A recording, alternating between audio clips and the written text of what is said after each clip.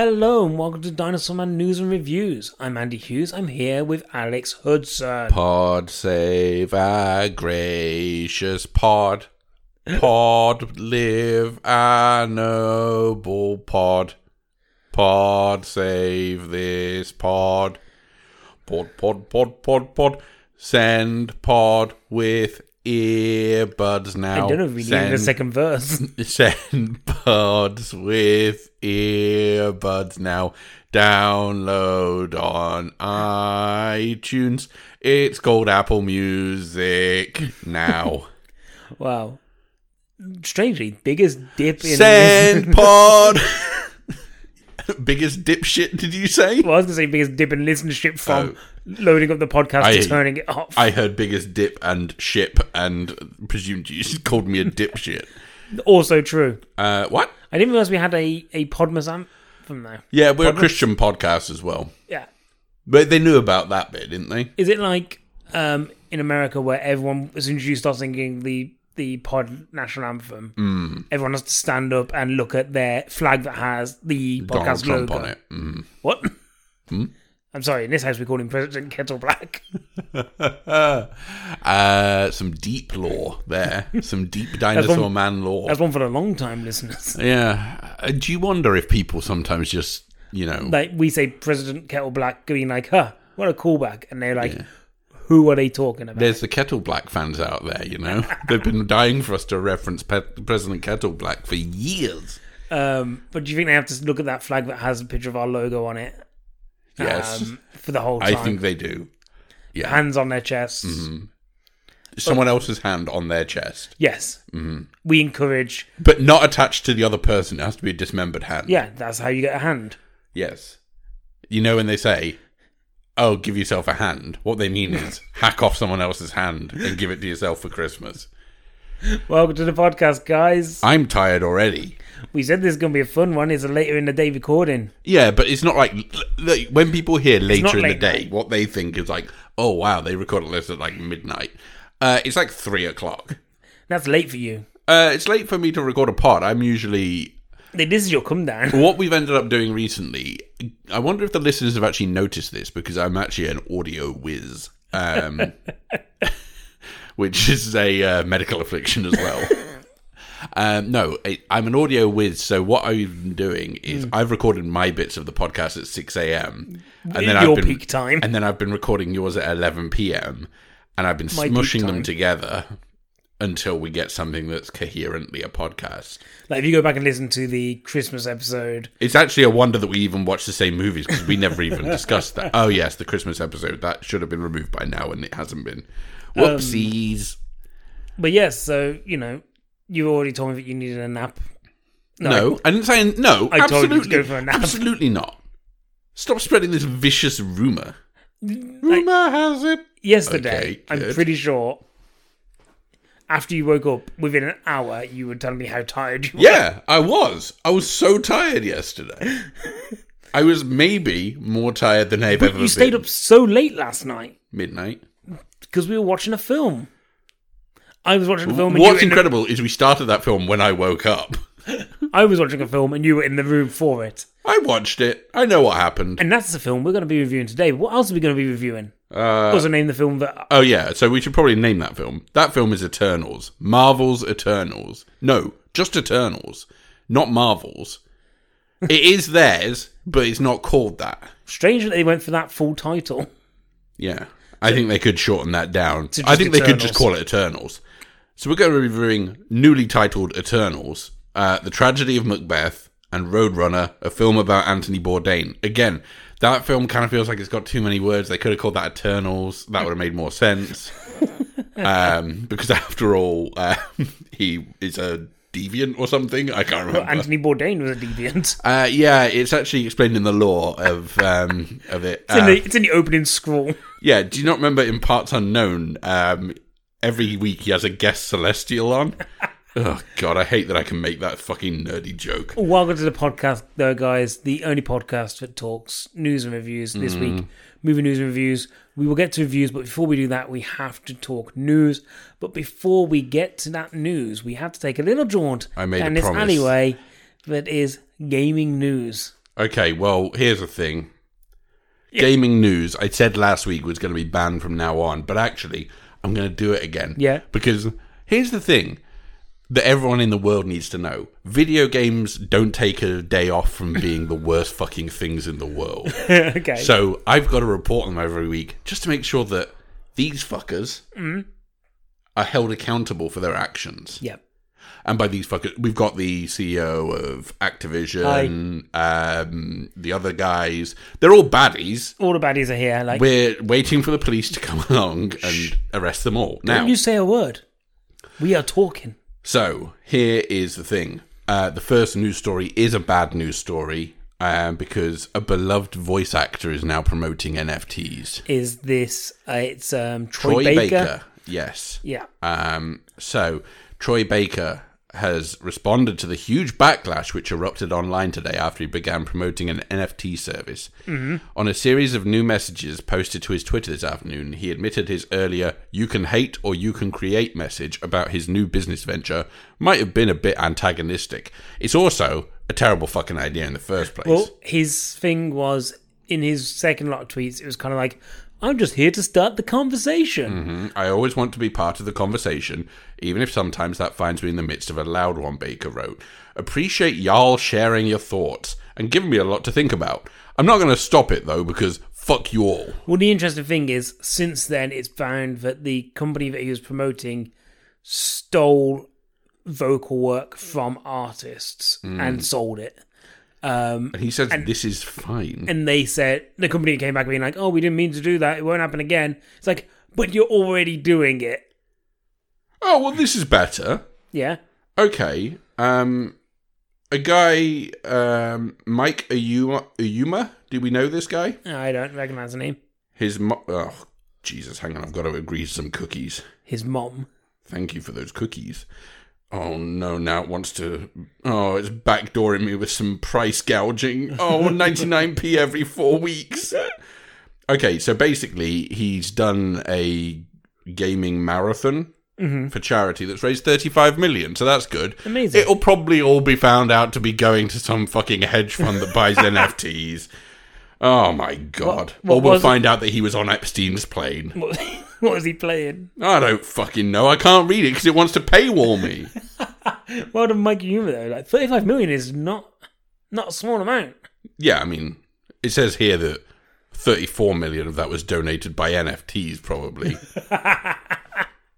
And did you know that video game CEOs made tens of millions of dollars in 2020? Don't you want to speak, CEOs? This is not your time.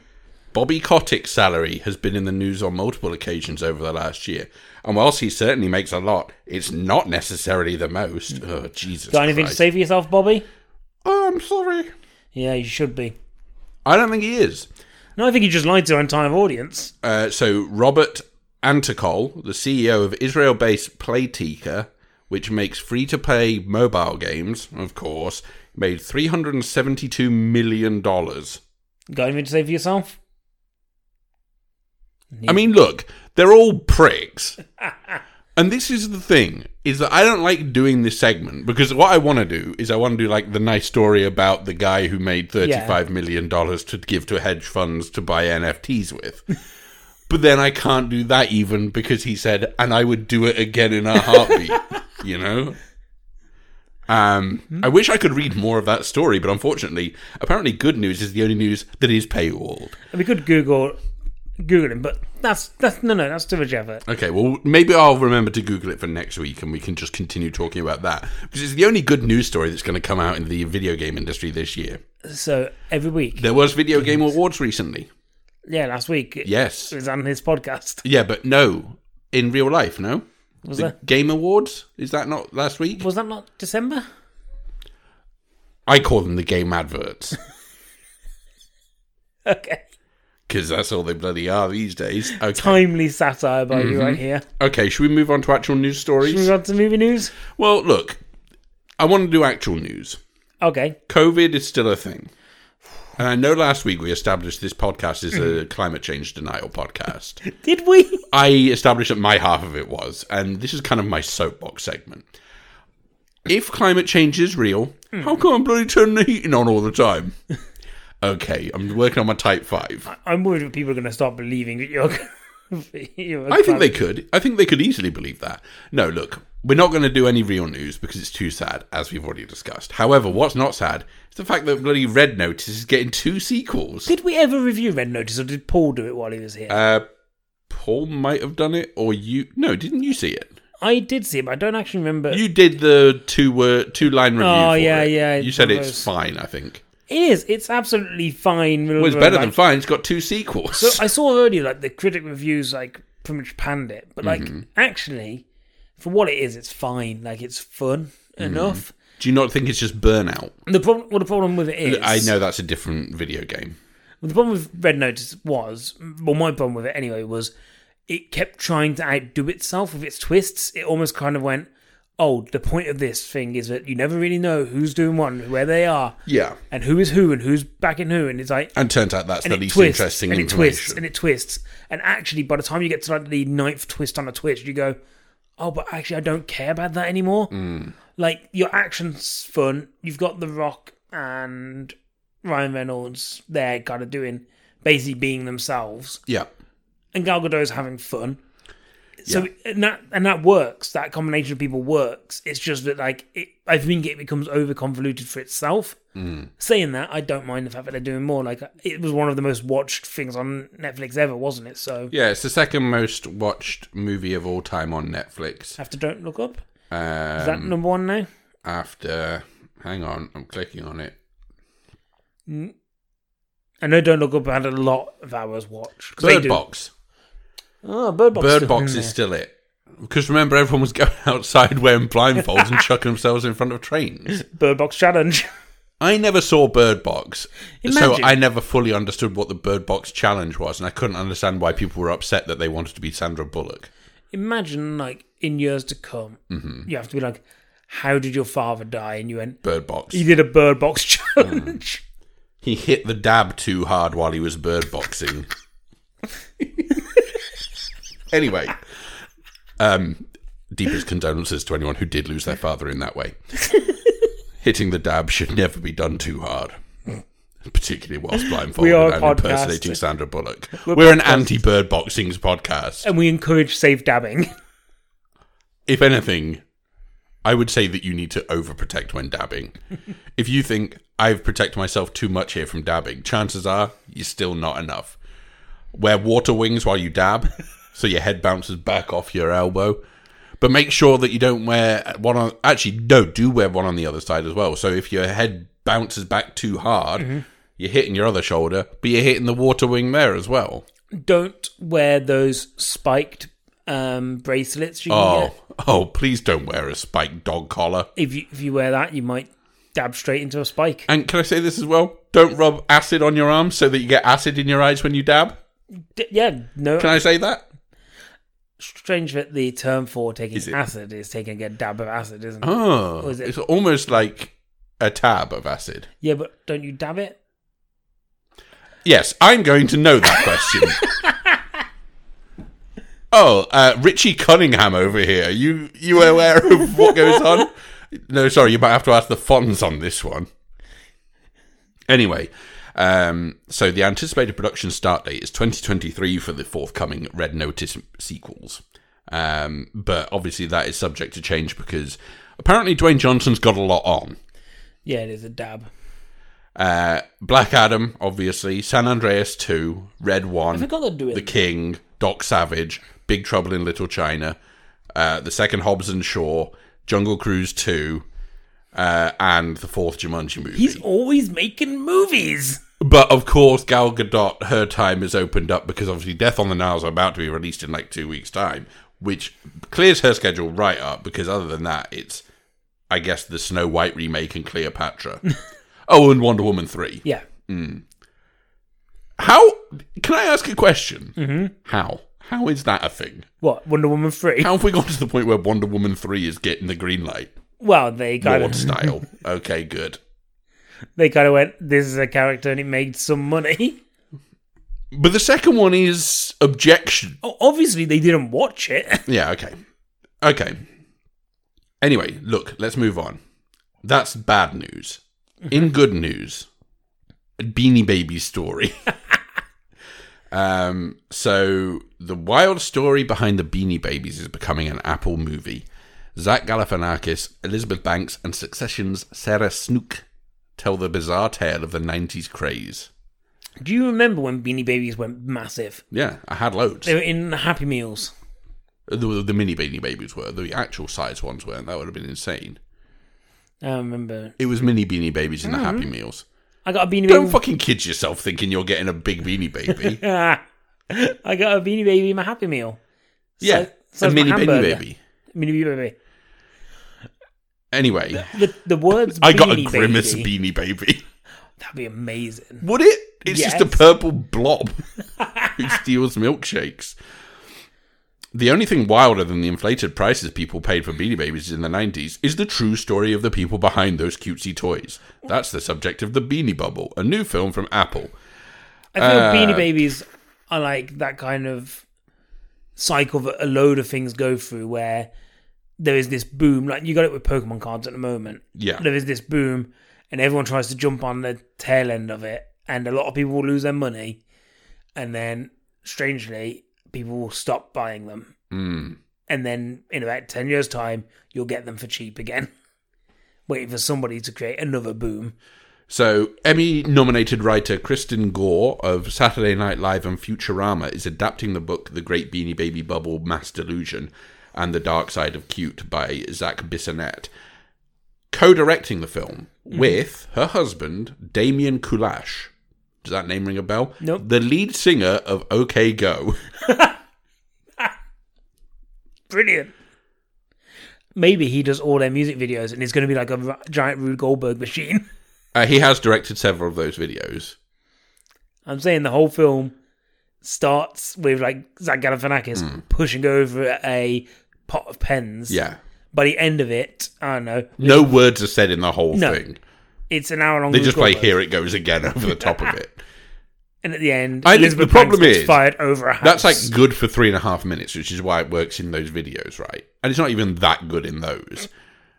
If I had to watch 19 minutes of that, of like a domino tipping into a waste paper basket and setting off a firework that then sets off a wolf running at a person who then hits into a sign that falls over into a pot of paint or something.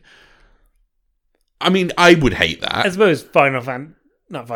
I agree that Final Fantasy also does this. Final Destination is one long Rube Goldberg machine. No, that's not true. The plane exploding is him knocking over the pot of pens. Yeah, so it's... I mean, it is astonishing that Damien Kulash has never directed a Final Destination movie. Speaking of which... Yeah. John Watts is coming to produce the reboot of Final Destination. Ah. When's that happening? In the future. It doesn't matter when. I don't think it'll be... The thing is... John Watts is... Spider-Man. Yeah. Yeah, he's Spider-Man. He's just been announced.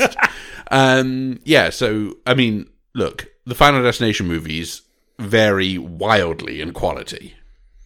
From fantastic. 1, to good. 2, 2, amazing. pretty good. 3, I think oh my 2's God, better this than is 1. so good. 3's poor. 4 goes 4's back to awful. very good. 5 goes back to, oh wow, I couldn't believe we could get any better. 6 goes back to good again. 7 goes to, oh my God, There's only 5. I creamed my pants There's at only this. 5. 8 makes me go, ooh, mama. 9, terrible.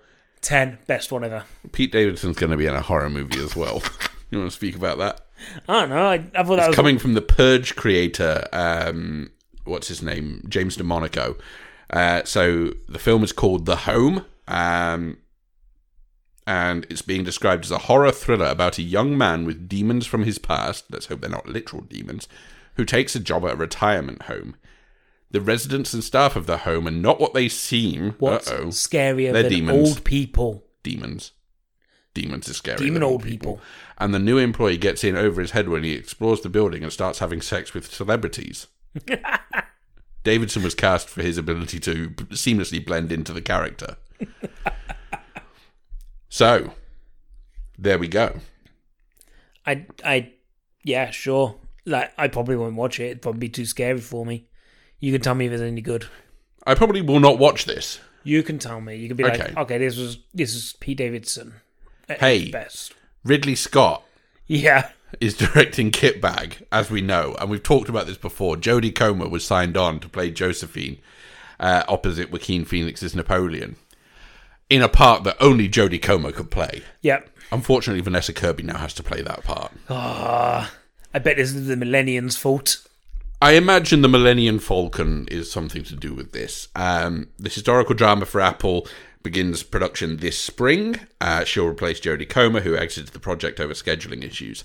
I hope Ridley Scott knows, but I'm only ever going to watch this on my mobile phone.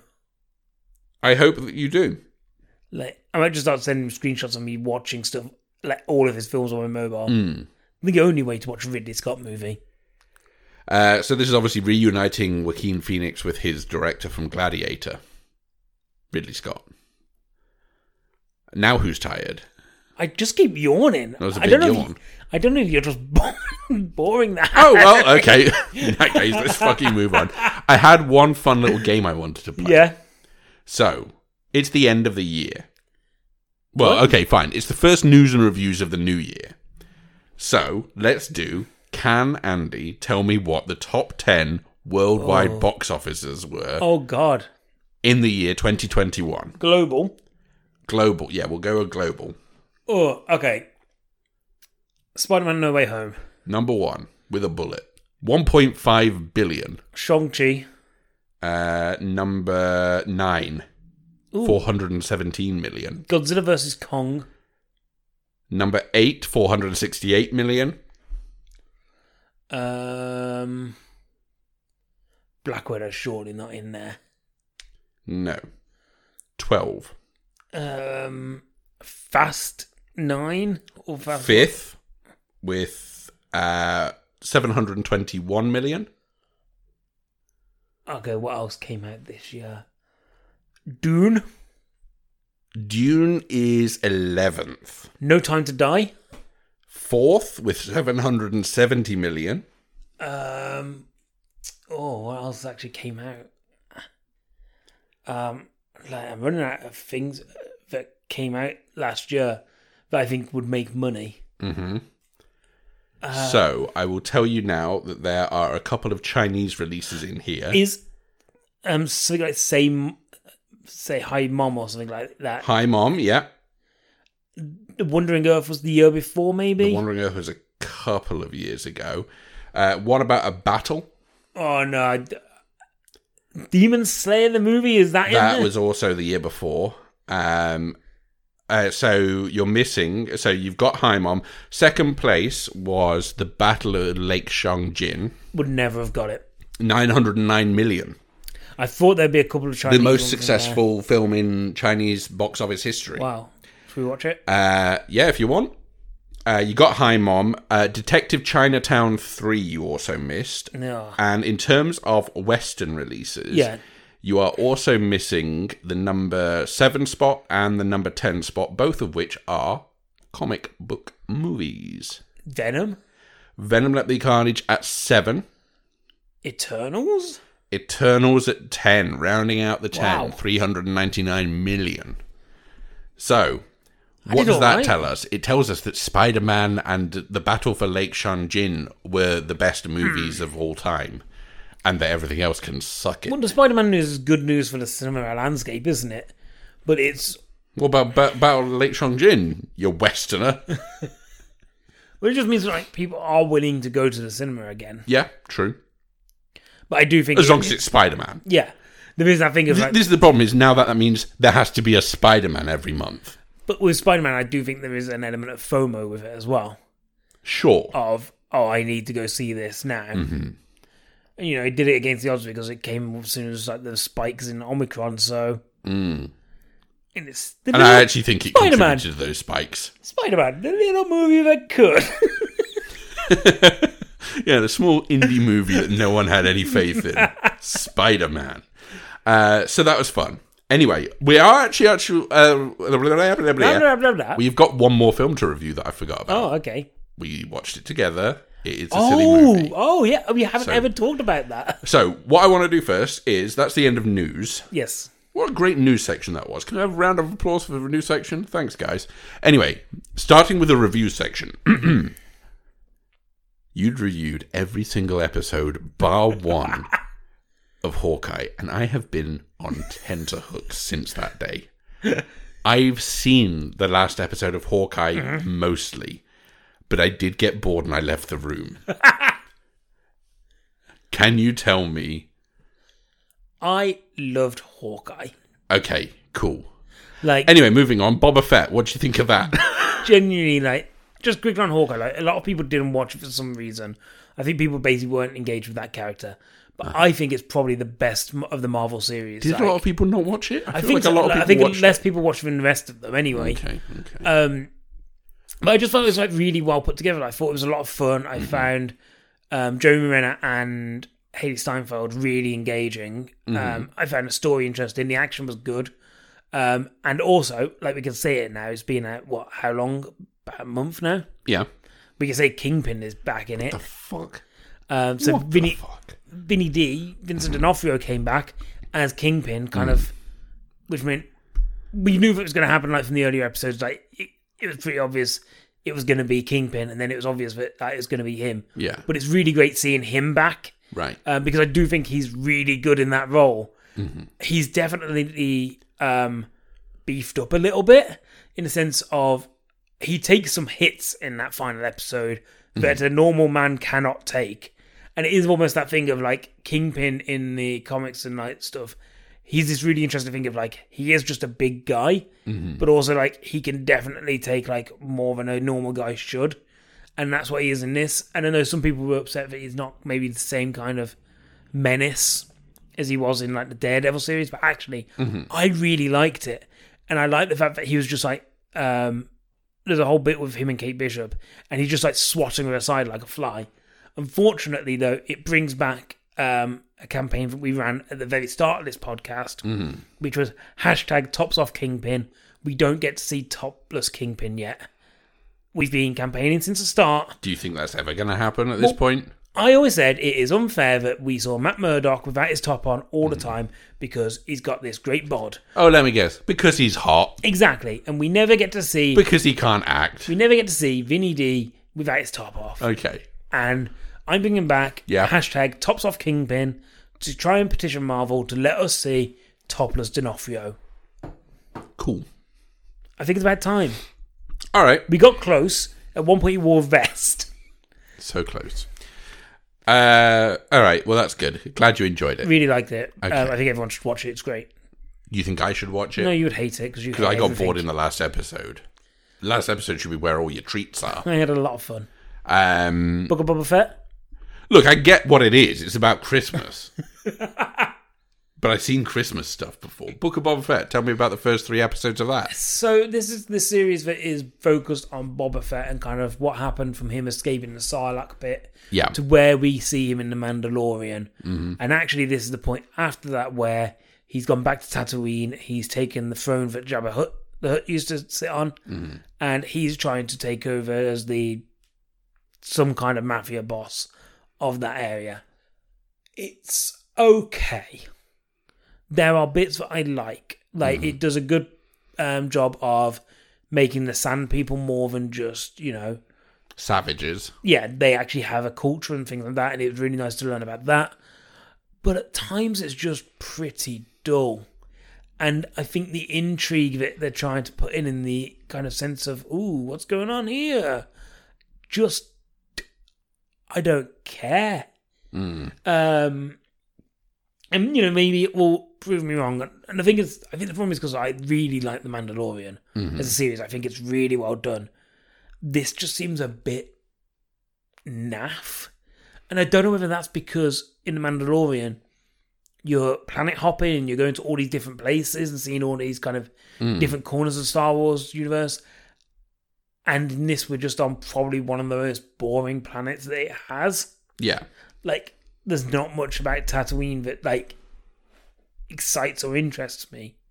Also, in the last episode, they had space Vespers and they looked dumb as fuck. Yeah, but that's that's within the wheelhouse of Star Wars, isn't it? Yeah, but it looks dumb. Everything is based on things from the 50s and 60s, and they all looks dumb. But these look really stupid. And They're all like George Lucas's wet dreams. It's like American Graffiti in space, right? But yeah, so I don't know. I think this series is for somebody. A lot of stuff in Star Wars looks dumb. Yeah, but did you see the Space Vespers? Yeah. Like the multicolored fucking... They don't look any more dumb than anything in episodes 7, 8, and 9. But yeah. Some dumbass shit goes on there. I'm sure... I can't wait for the day that we reappraise the prequels as being maybe the best films. Well, people do that now, don't they? Like the fact that like Anakin... I think Jar Jar's not problematic, dude. Stuff like... I think he's cool. Hayden Christensen coming back in Obi-Wan has got like people like going crazy. They're like, oh, It's all the Jumper fans, that's it. I can't wait to see him come back as our Darth Vader. I'm like, but you all hated him. Like, you all genuinely hated him. Like, I don't know. Like, There were Book of people Boba who liked Fett's- him. Book of Boba Fett's a bit... meh. Okay. I'm sure somebody... Maybe... I know Matt, who's been on the podcast before, is really enjoying it. Mm-hmm.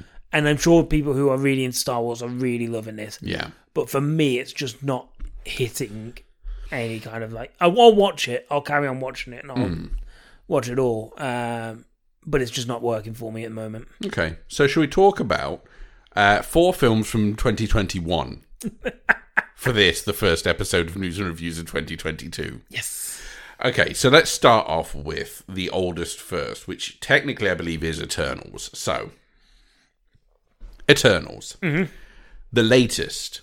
No longer the latest, but was at the time, if we reviewed this when it came out, was the latest MCU installment. So, directed and co-written by Chloe Zhao, who's just come off the back of Nomadland, and starring a who's who of people that I either knew or didn't know.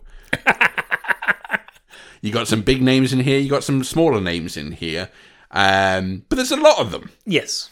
That's the first thing we should say. There's about 100. There's a whole lot of boys and girls in here. But there's like 10, isn't there, Eternals? The Eternals themselves. So there are 1, 2, 3, 4, 5, 6, 7, 8, 9, 10.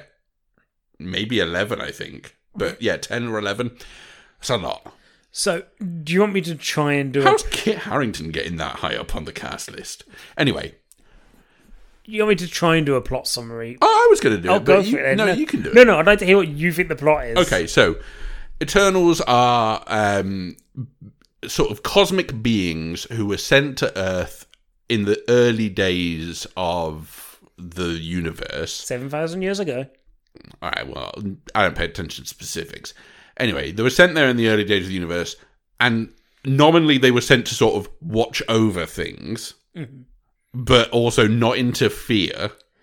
But they can just make sure that they can battle deviants, who are sort of the natural enemy of the Eternals. Yeah. Despite the fact that it doesn't really make sense that they would be the natural enemy of them, because Deviants, it doesn't seem like they're from the same ecosystem when you first meet them. Their job is... Deviants arrive on planets and they try taking out the population. Yes. And their job is to make sure, hey, you leave them alone, but we'll let them kill each other. The humans can kill each other. That's all fine. Yeah. But what we can't let happen is a deviant eat one single human being. So they don't. They do that for hundreds of years, and then they defeat all the deviants, but then, hundreds of centuries later... In the present day... They seem to come back. What the hell? And we pick up our story there. Yeah. And there's other stuff that happens, but like, that's basically... No, that's it. That's the movie. Basically, yeah. Yeah. But there's a lot of people in there, a lot of powers. They've all got their own thing. They've all got something going on. That's the thing about superheroes, is everyone's got their own thing. The thing about the Eternals is it takes some swings. As a movie, it does some things that you go, okay, you're going for it here. Like, it seems so different to other parts of the Marvel Universe. And yet feels so the same. But it feels like it can't be in that universe. But at the same time, yeah, it has that kind of like... I felt like this felt like the most Marvel... Like, I was astonished that people had been saying this doesn't feel like a Marvel movie, because I was like, this feels more like a Marvel movie than a lot of Marvel movies. The thing about it is, and I think the reason it got a lot of shit was because it's very plodding. Yes, it's quite a languid film. But I kind of like that. Like, I kind of like this film. Like, I thought it's one of those I think will grow on me, definitely. But there's stuff in there that I like.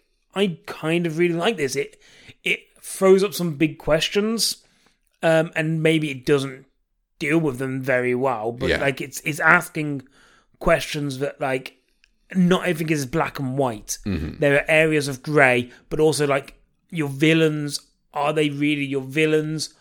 Or can you look at them from another point of view and be like, actually, is there... And I think Marvel do this a lot at the moment, where they're doing this thing where they're going, we have villains, but actually, what if your villain also has a kind of point? It's the whole thing with Thanos. Like, Thanos had a generic point that you could argue from a certain point of view works. This has a similar thing where the big MacGuffin towards the end, like, that they have to kind of get rid of, actually, what is the negative aspects of doing what you think is the right thing? Yeah. And it does that with a few different things in this as well, where it asks these big questions where it kind of maybe doesn't answer them, but just throws them out. And I think it doesn't do a lot of that. It's very lore heavy. It's very much like, the biggest problem for this film is you have 10 Eternals that you have to try and introduce in this film with all of their history, with all their backstories, you know, answer all those questions of where have they been? Why have they not been involved? What were they involved with? How does that affect them? Some of that it does really well. Other bits, it does seem like that's when it becomes a bit of a slog. And I think it does do that. It has a weird kind of pace to it. And there are times where I'm like, oh, I'm really enjoying this, really going along with it. And there's times where I'm like, oh, actually, I feel we should be just moving on a little bit now. Because, you know, it's 2 hours 40, basically, close to. So it's a long movie. And because it becomes a bit plodding, you sometimes feel that length. I like some of the characters I really like. Some of them I don't really like Gemma Chan's Cersei. I didn't really warm to her at all, and since she's your lead, it's a bit but I do like some of the relations. Like, I like the relation between is it Druig and Malachi or something like that, the fast one and the mind control one. I like Druig and Makari. Yeah, and I like that. Like, there's a lot of stuff that's implied without ever saying. Yeah. They do that with a few of these characters and their relations, and I think it's really nice. Like, I love the kind of relation that Gilgamesh, who's the big powerful one, has with Athena, who is having this kind of problem with her mind that keeps kind of going back as she kind of... Apparently they live too long, so they have too many memories, and it can lead to you having this kind of mind issue. And it becomes this kind of carer and caree relationship, and that kind of thing of, like, sometimes you're a carer to somebody who can have really violent outbursts, and you still, in your heart, know this person is good, and how do you look after them? And that kind of relationship, I really like that kind of stuff. That's where I think it kind of feels different to me. Like, it has these kind of relations and this kind of lore that feels different. But you are right, it does fall into the traps of the generic Marvel movie. And there's even a bit where it's kind of hanging a lantern on it, where Kumail Nanjiani's character, I can't remember his name, Kingo, is filming a documentary, and he turns around and he's like, oh, you better film this, we have to have an action set piece, at a point where it felt like, oh, you've put this in because you feel you have to have an action set piece here. So, you know, it does have the same trappings of a Marvel film, but I kind of like this. I kind of enjoyed it. I know you only kind of half watched, but like you were here watching it, and I imagine you probably feel much the opposite. I mean, look, it's not for me, but we knew that going in. It's a Marvel movie. They're very, very rarely are they for me. I think the things that it does well are, well, okay, here we go. Here's the interesting stuff. No, I think there are a couple. So, for instance, you highlighted the two performances that I actually thought were very good, which is Barry Keoghan and Lauren Ridloff as Druig and Makari. Everyone else, I thought, was a completely wooden or one-dimensional performance. Mm-hmm. And I think the script did them absolutely no favours, because I think it is a terribly written script for the most part. And when you're relying on quiet conversation, you need to make sure that quiet conversation feels like a conversation. Yeah. This just feels like it's actors reading lines. And that, for me, was a big issue. The other thing is just, for saying that, everyone was saying it's such a slow-paced movie, it's such a slog to get through. There's quite a lot of action set pieces in here, and all of them highlight the worst of the Marvel stuff for me, where it's just smashy, crashy things going into each other, and, punching a big alien guy in a forest where he then starts blending in with the scenery, and I'm like, okay, I don't really know what's happening here, except this guy's got laser eyes. The interesting thing there is it highlights the problem with having so many characters. Because you've got 10 characters that all can do one thing each, and you're trying to do a film where you highlight all 10 of them, you can't ever then do anything interesting with their powers. There's only one person who does something that, maybe is unexpected. But we as an audience don't know that's unexpected, because the characters in the film have to be like, oh, Cersei did this, and that's not normal. And we go, oh, so that's not normal. No, that's not supposed to happen. But you don't get anything interesting because they all just do their one thing. Yeah. And it is a trap you fall into when you get these kind of size casts. And it's why things like, it doesn't really matter in things like, say, Infinity War and Endgame, because by the time you're seeing these characters in those films, you know what they can do. And even then, a good case in point is Doctor Strange. You saw Doctor Strange in Doctor Strange's movie. Yeah. And then in Infinity War, he's doing this crazy magical stuff that you've never seen him do before. Mm-hmm. But you know that this is an advancement of what he can do because you've had time to kind of know that character. Yeah. In this, you do get Richard Madden. Icarus. As basically Superman. And all he does is just fires eye beams at people. And it's never really more engaging than that. So I think, you're absolutely right. And they even make the point of saying he's just Superman. Yeah, it's really weird that they mention that the DC universe definitely exists in the Marvel universe. Like, that those characters exist. Okay, we should probably just move on. I would recommend... I don't know if I've got anything else to say. I say. like this. Like, I think it's not the best, but if you're a Marvel fan, you'll probably like it. But I do think that there's actually enough in there to like. I get what your problems are, and I can see why you think that way, and I can... If we had a longer discussion, I'd probably, come around to agreeing with you on, parts of your stuff. Coming soon. Spoiler special. But the stuff that I did like, I really liked. Okay. Also, there is some absolute fucking batshit stuff in this thing. Like I said, they swing for the fences, and, the bit towards the end made me just go, what the fuck? Okay, that now exists in this universe. We can talk about it afterwards. Okay. I'm confused. Basically, the whole last set piece and what happens there, and then the very end makes you go, okay, so that now happened in this universe. Oh, yeah, okay, yeah. Well, yeah, but that's clearly setting up the next big bads. Yeah, potentially. I would have thought. Potentially, yeah. Anyway, I'm lost patience with Marvel, I think. Yeah, but you had a long time ago. I kind of liked Spider-Man No Way Home. I thought it was okay. Yeah, would not recommend for me, but it's not for me, so it doesn't matter. Malignant. Talking about surprise movie that we forgot to mention at the start. So Malignant. This is the horror movie from late last year by James Wan. From a screenplay by Arkela Cooper, based on a story by James Wan.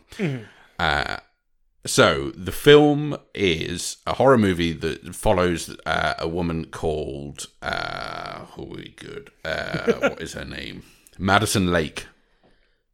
Stupid name, isn't it?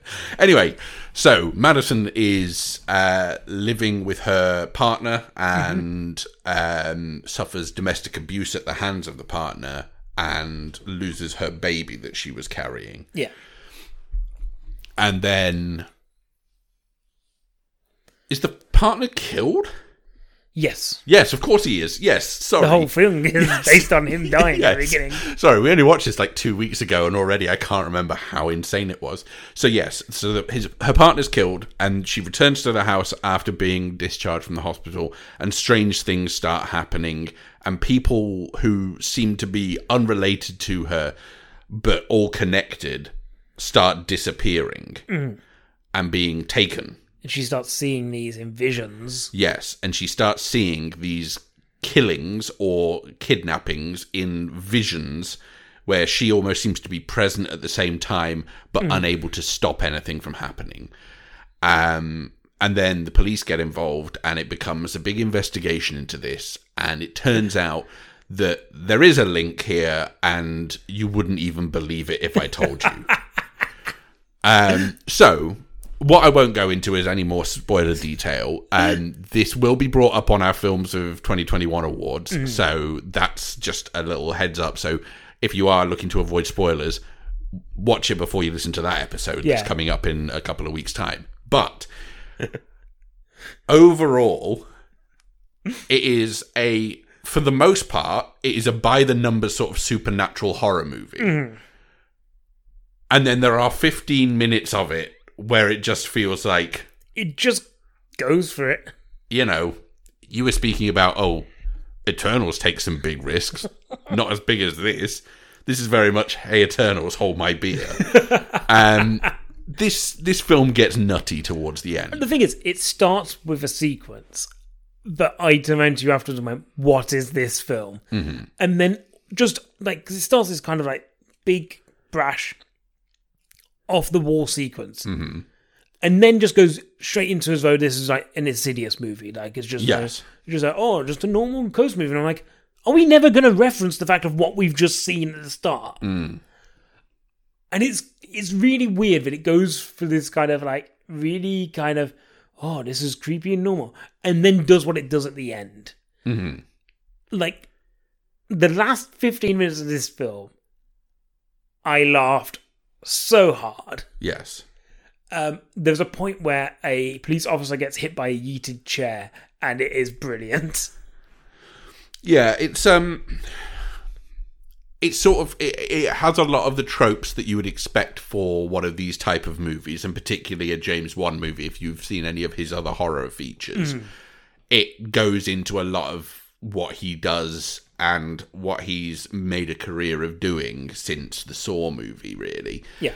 But, you know, there is a degree of accomplishment to which he does that. I don't think that the film is scary at all. But then again, I don't think any of his films are particularly scary. Mm-hmm. And it leans into a lot of stuff from horror films of the era that he's clearly a huge fan of.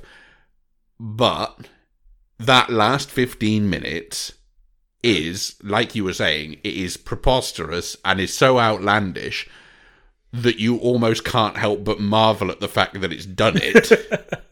I mean, it's not good, but it is interesting. Well, the interesting thing is, and what I will give him, but we did talk about this while watching it, was I was like, there are some shots in this film that are really well accomplished, that look really nice. And like, there's one where kind of the camera goes up through a house and then goes above, and you follow them walking through the house. And I was like, I really like that camera shot. Mm. And you went, yes, but it adds nothing to the film, though, doesn't it? And I was like, no, you're right. It just looks nice. Yeah. Like, it does nothing. It's not a necessary shot. It doesn't really do anything. And there's multiple And it doesn't cases fit of in that. with the mise-en-scène of the film. However, It's James Wan interesting. is a director who just throws those shots in just in the hope that you will ignore the fact that he's about to show you something as stupid as he is. Yeah.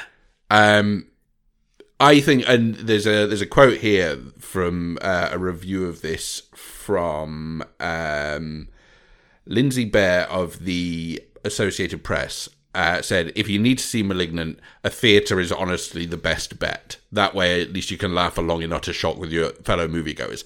I think that's correct. Yeah. I think I would have had a rip-roaring good time if I'd have seen this in normal times, not COVID times, guys, with other people in the cinema, just experience, you know, it's kind of that thing of, like you were saying about, what was the movie that you watched in the cinema that you mocked with McCormack? Oh, We watched Resident Evil together. No, it wasn't that. What else did we watch? We watched Aquaman and laughed the entire time. That's the one. Which is fittingly enough. Yes, so I think that's probably the way to see it. I mean, if you're looking for a well-made and well-constructed horror movie that actually is scary, this is a would not recommend. Yeah. However, I think this is one of those cases where a film that's in my bottom probably 20 of the year is also weirdly a would recommend if you're in the right circumstances. Yeah, we spoke about this. Like I said, it's higher on my list because of the circumstance in which I watched it. And the fact that we watched it together and we enjoyed it as a... If I'd have watched this on my own, it'd be nowhere near. I'd be putting this very close to the bottom. But yeah, depending on circumstances... Even with the twist, I think I would. Yeah. Okay, so that's that. That's available to rent now if you do so wish. I'll talk briefly about Roadrunner. So Roadrunner, which is the Anthony Bourdain documentary that came out, it came out in the UK just before Christmas. Had been out for about half a year in the States by this point. And sort of, so it's from Morgan Neville, who's the filmmaker who made Won't You Be My Neighbour, the Mr. Rogers documentary from a few years ago, which I think went on to be the highest grossing biographical documentary of all time, I think, if I remember correctly. Anyway, so this sort of follows the life of Anthony Bourdain from the point of him sort of gaining superstardom in the US and then subsequently worldwide becoming well known for his travel programs and his food programs. And what they've done is they've gone away and found, crew members who worked on his shows on CNN. Some of his contributors from that show, so people who he's actually gone and met during the course of that film, friends of his who also appeared alongside him on that show, and basically, as well as his ex-wife as well, and basically get an idea of who he was as a man and what problems came with stardom that felt like they were potentially ones that added to his unhappiness in his life. So if you don't know, Anthony Bourdain died by suicide in 2018 whilst he was shooting a series of Parts Unknown, and it basically details everything up to that point and then some of the fallout from that as well, and talks about the various different influences within his life that were either positive or negative for him. And I think it is an interesting documentary because it gives you a bit more of an insight into him as a man beyond the persona that he put out on screen. And the persona he put out on screen was not necessarily too different to who he was as a person, it seems. It was a slightly more, I guess, sanitized version in terms of you didn't get quite as much of or certainly when the darkness was explored, it wasn't explored as in depth as this film goes into. I know that there was some furore around the AI generation of, I think, 2 sentences within it that were from an email that he sent to one of the contributors to this documentary. And about, we shouldn't be using AI recreations of people's voices to give voice to the words that they never actually spoke, that they'd only written. I can kind of understand it, only in so much as I understand that it wasn't disclosed before the viewings. And I think that seems to be the biggest issue, is they didn't disclose that they'd done this. In terms of that, I do think it's fairly by the by when it's actually done in the film, because it's informing something, but it's not exactly changing. It doesn't change the meaning behind the words. So I've got less of a problem on that front. But, then again, I think it's a personal thing, isn't it, of whether you do or don't find that. Yeah. Whether you believe it's putting words into somebody's mouth that was never said. Yeah. I can see why some people are upset about it. Yeah. Anyway, so, I mean, it's an interesting documentary. I think if you're a fan of Anthony Bourdain, you will find some stuff in here that will be interesting to you. I think if you aren't, then it's still worth a watch because I think he is an interesting person. But then again, you've got hours and hours of footage from other stuff as well that you can get stuck into as well. I mean, I would recommend. I think it is a really well put together documentary that doesn't add huge amounts to him, but does give you a bit more of an insight, and actually reveal some stuff where you will feel slightly less forgiving towards him, I think. Yeah. Anyhow, finally, wrapping up this week. Long episode. Yeah.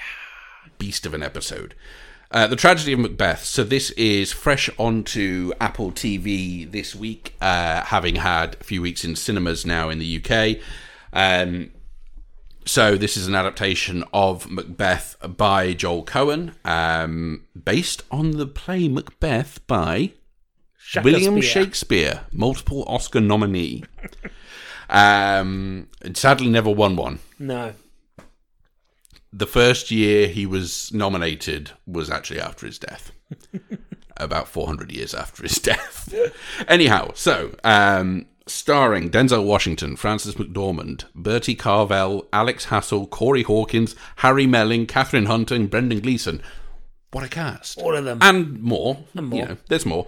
This has just been dropped onto, what did I say? Apple TV. Apple TV.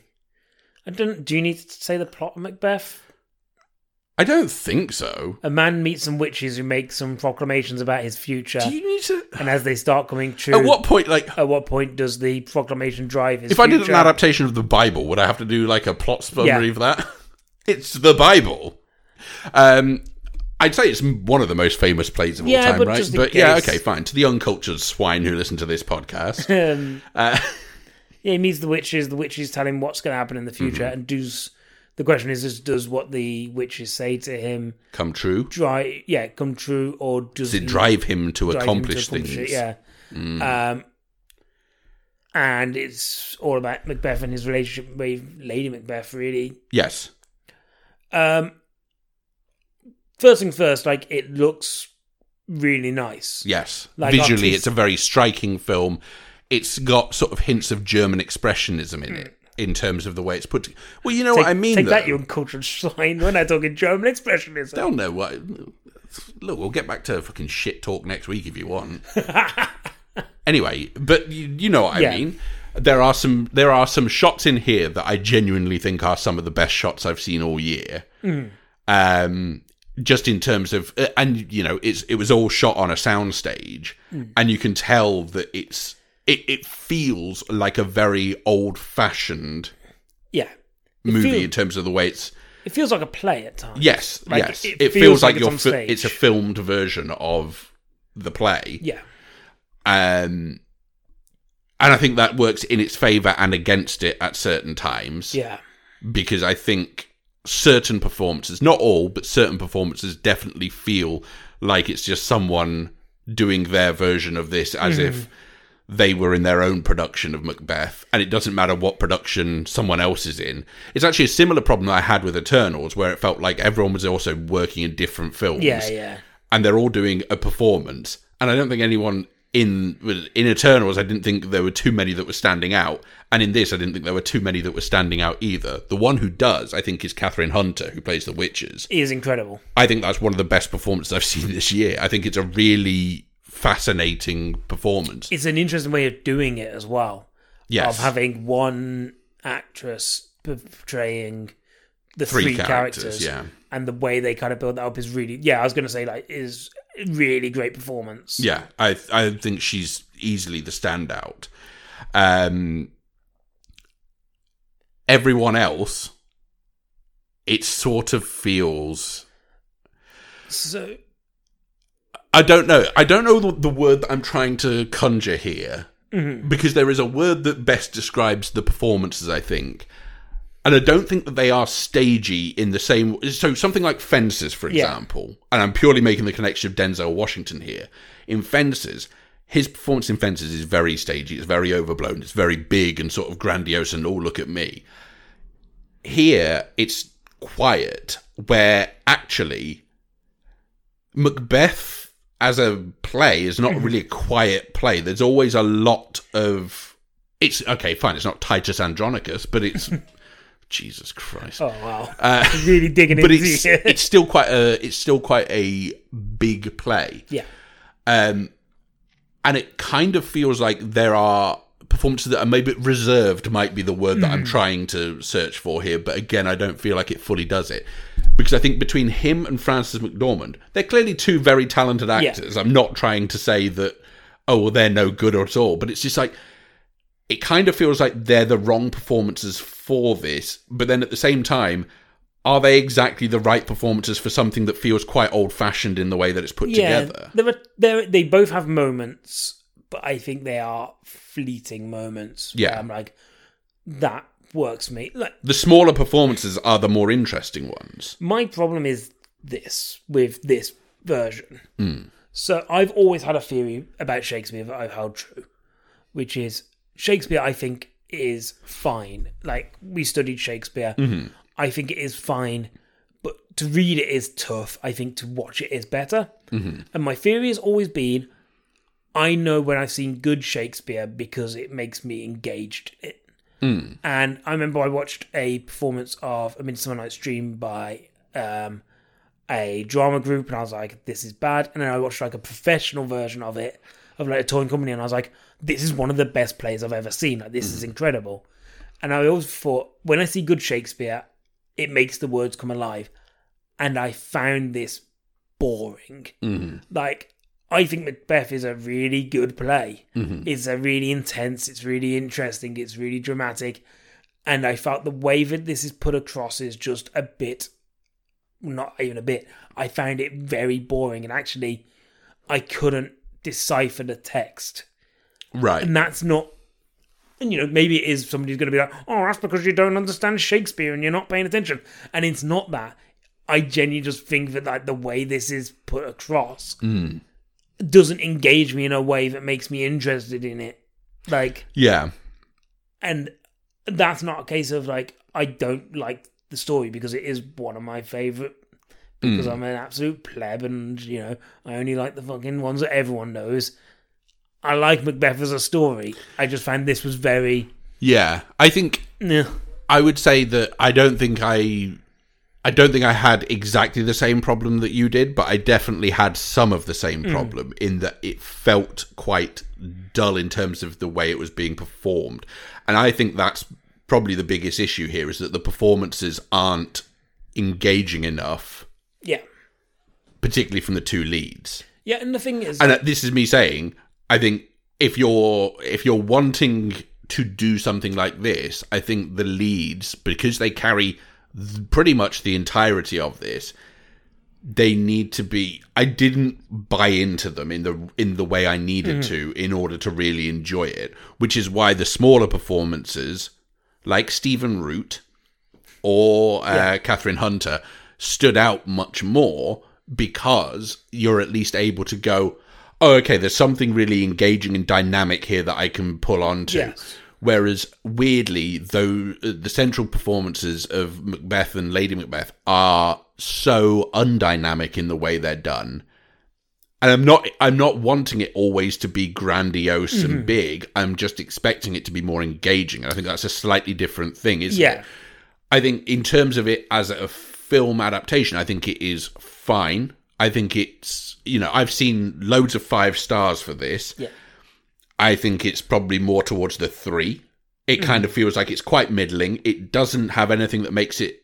Yeah. Well, other than those couple of performances that I've mentioned, it doesn't have anything that really stands out. Don't get me wrong, artistically... and visually, it looks really tremendous. great. I think cinematography is beautiful in here. And there are moments in it that you go, that is beautiful. The second witches scene with the puddle, with the pool, that is just incredible.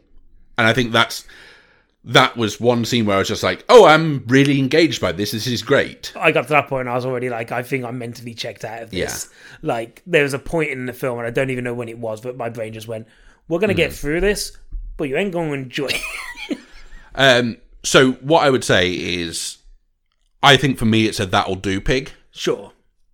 And I think if you are a Shakespeare fan, it might be worth giving it a go just to see if you feel like, okay, maybe this is something that actually does speak to me. Yeah, this is a film for somebody, but it just isn't me. Like, that's the thing. Like, it just wasn't for me. Like, I'm sorry, what was it? Michael Billington is was the Guardian's theatre critic for a while. Was that right? I don't know. I read a book by him. Anyway, well, look.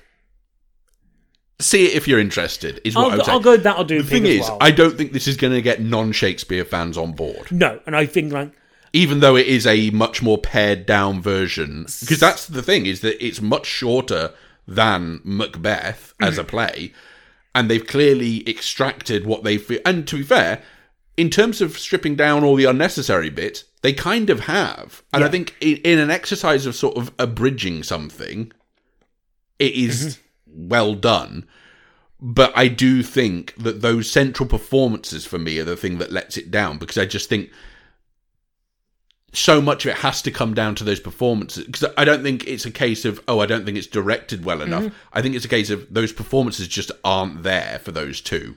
Yeah, and that's 90% of the movie. And you know me, I like to have a secondary scale in the back of my head, which kind of goes for, like, when I'm looking at, like, would this film work for, like, the everyman? Yeah. I'm like, would I show this to my dad? Because in my mind, my dad is, like, the everyman of cinema. Like, he's middle of the road, kind of meat and potatoes filmmaking. If I showed him this, he would probably disown me as a son. Right, okay. So I think, it's a hard sell to people who aren't... Yeah. Already invested and wanting to. And he already hates you enough because of old Henry. Film of 2022 still so far. So, as always, guys, you can find us on Twitter at DinosaurMan15. Download us wherever you get your podcast. Leave us a rating review.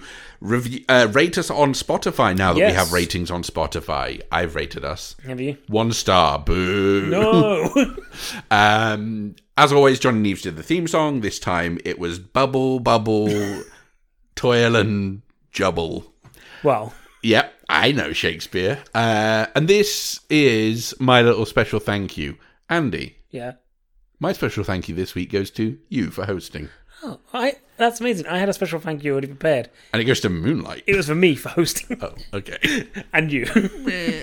Thank you guys for listening. Until next time. Until we three meet again. Shakespeare reference. We'll get back to the cum jokes next week. Bye, everyone.